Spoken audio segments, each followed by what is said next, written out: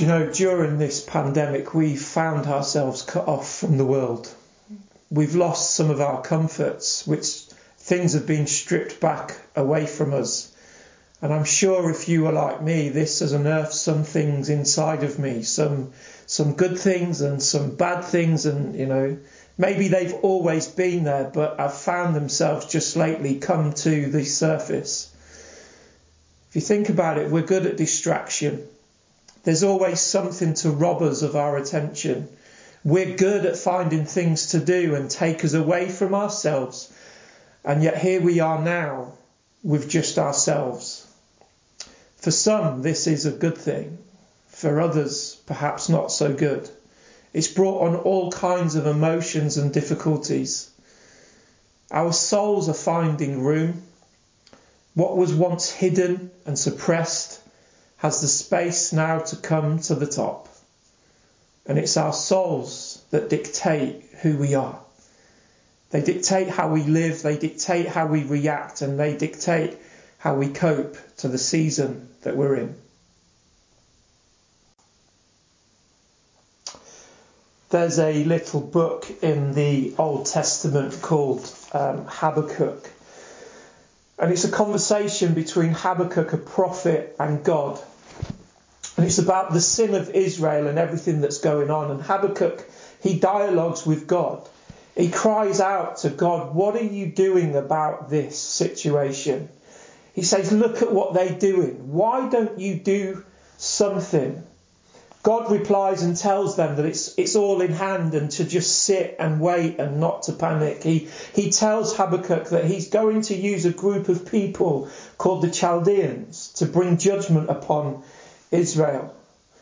This wasn't what Habakkuk had in mind. The Chaldeans were actually enemies of Israel, and Habakkuk couldn't get his head around why God would use the enemies of Israel to do such a thing.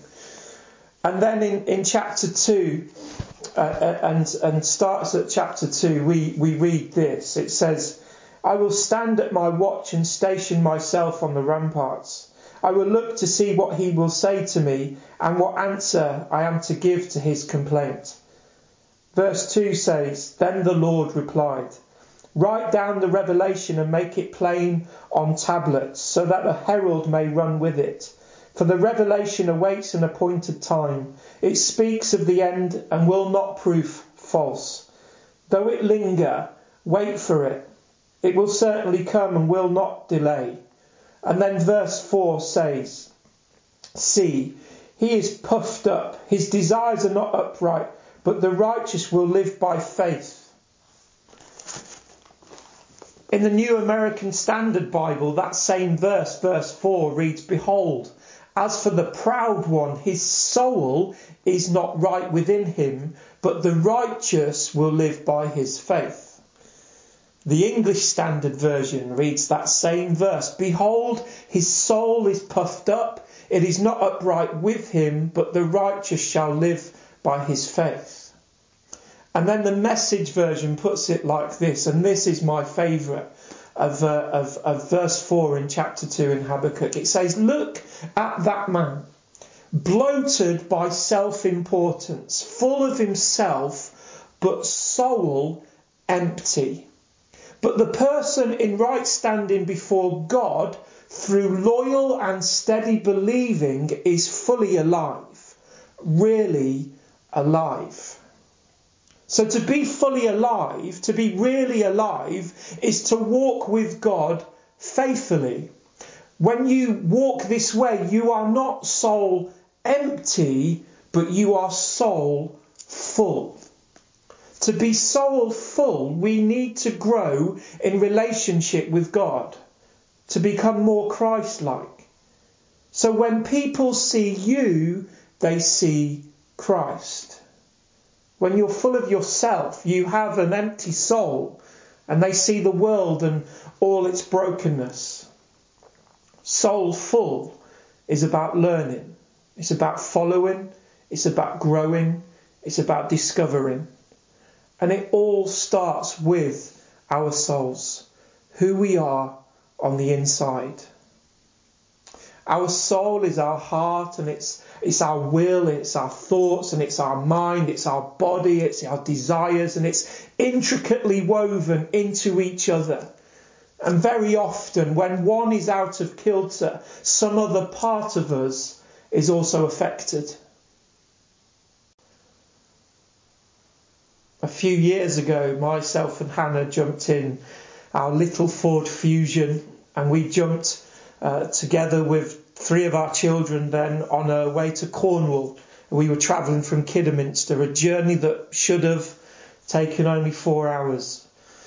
We jumped into the car, and not long did we get to our first roundabout, and I pulled up and the car started shaking. I don't know if you've ever been in a shaky car, but I looked at Hannah and she looked at me, and we weren't too sure what was going on. And I looked at the children and they were oblivious because they were so young. And I got out of the car and I checked the tyres, and I kicked the car, and I checked the exhaust pipe, and the car was still running. So I thought, well, we'll get to Cornwall. And so we jumped in and we set on our way.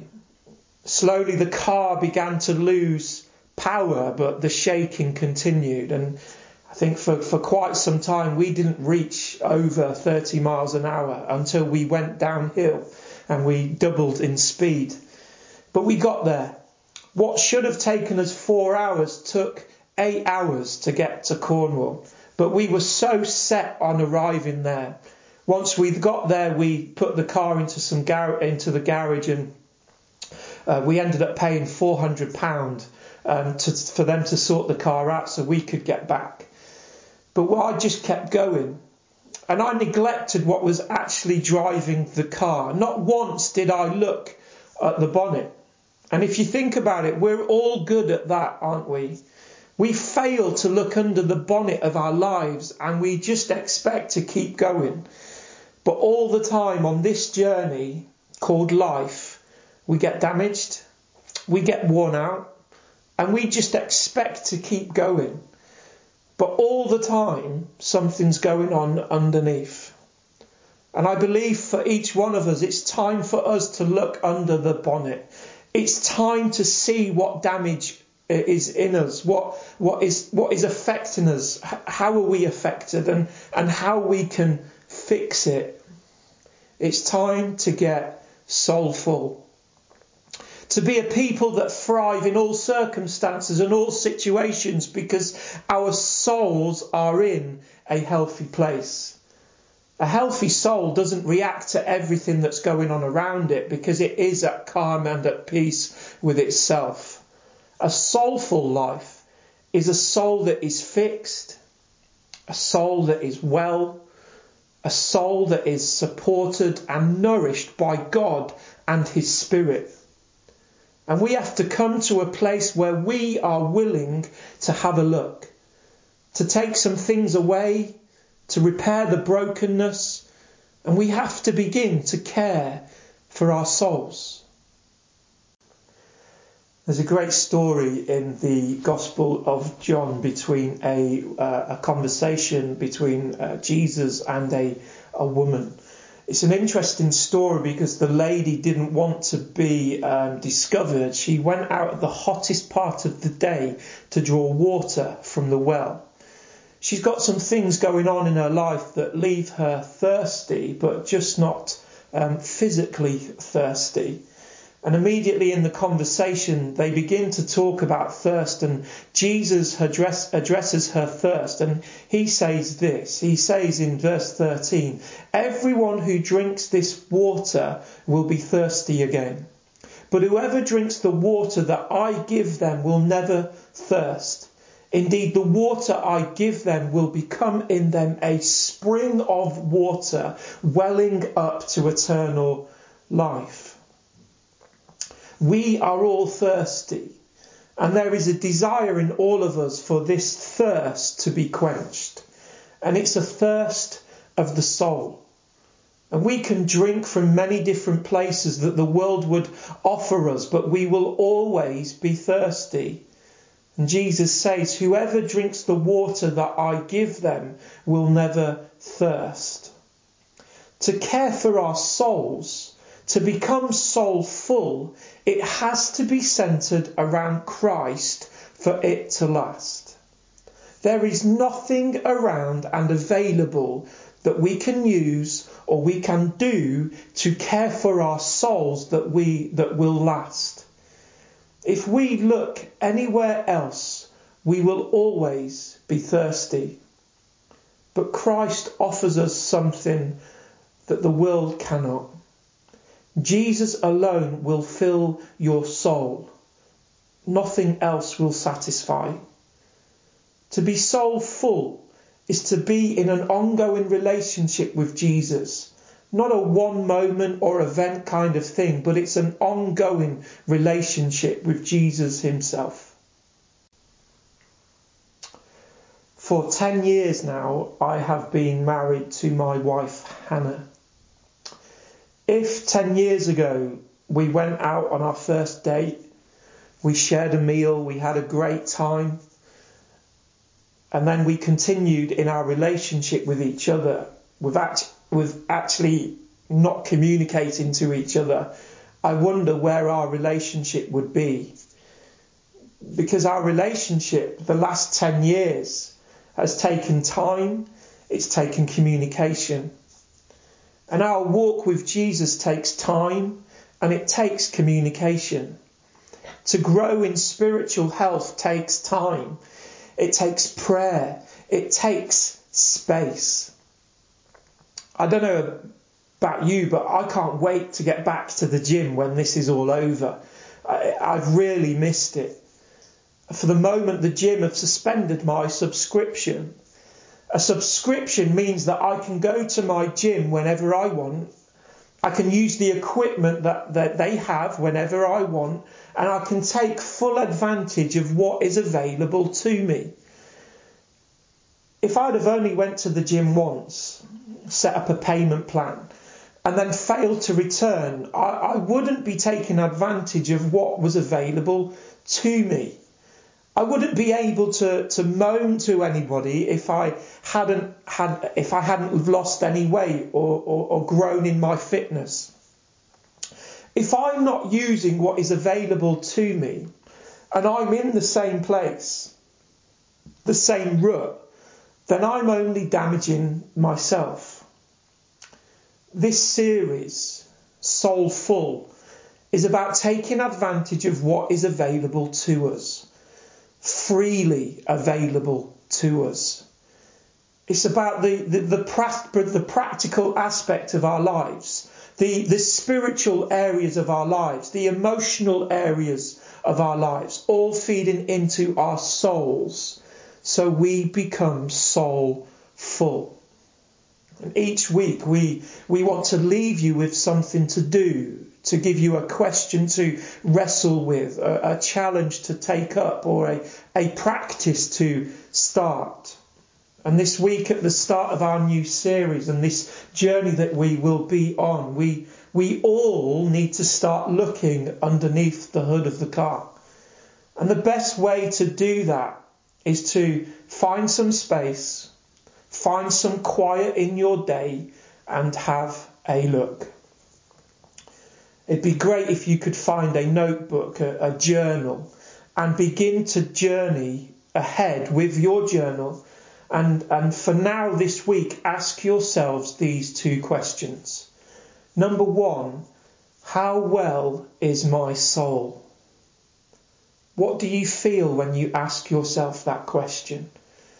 What do you sense? What do you hear?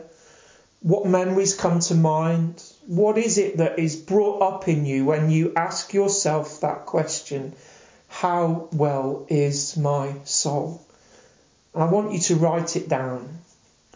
Just be open, just be honest, and get it on paper, and just to see where you are. And the second question that I would like you to think about this week is, what am I thirsting for? Again, write it down and ask yourself, what am I thirsty for?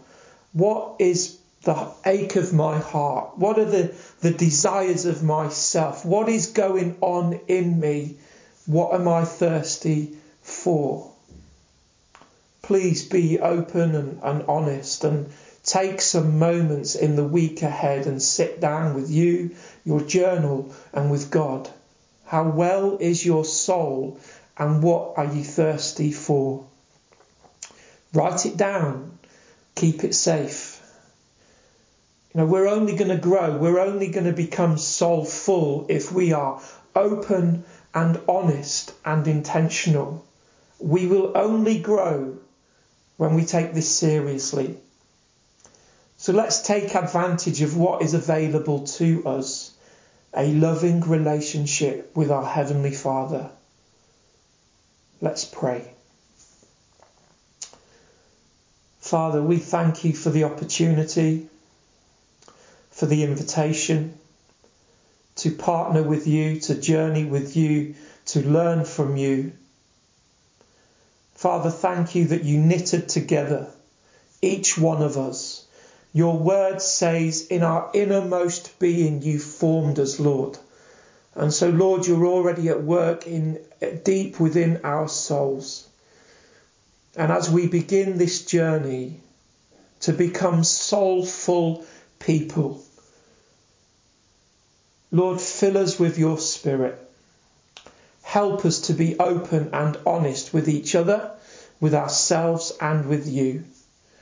And Lord, we commit this journey to you and pray, Lord, that we will grow, we will thrive, and we will become healthy, soulful people. Amen.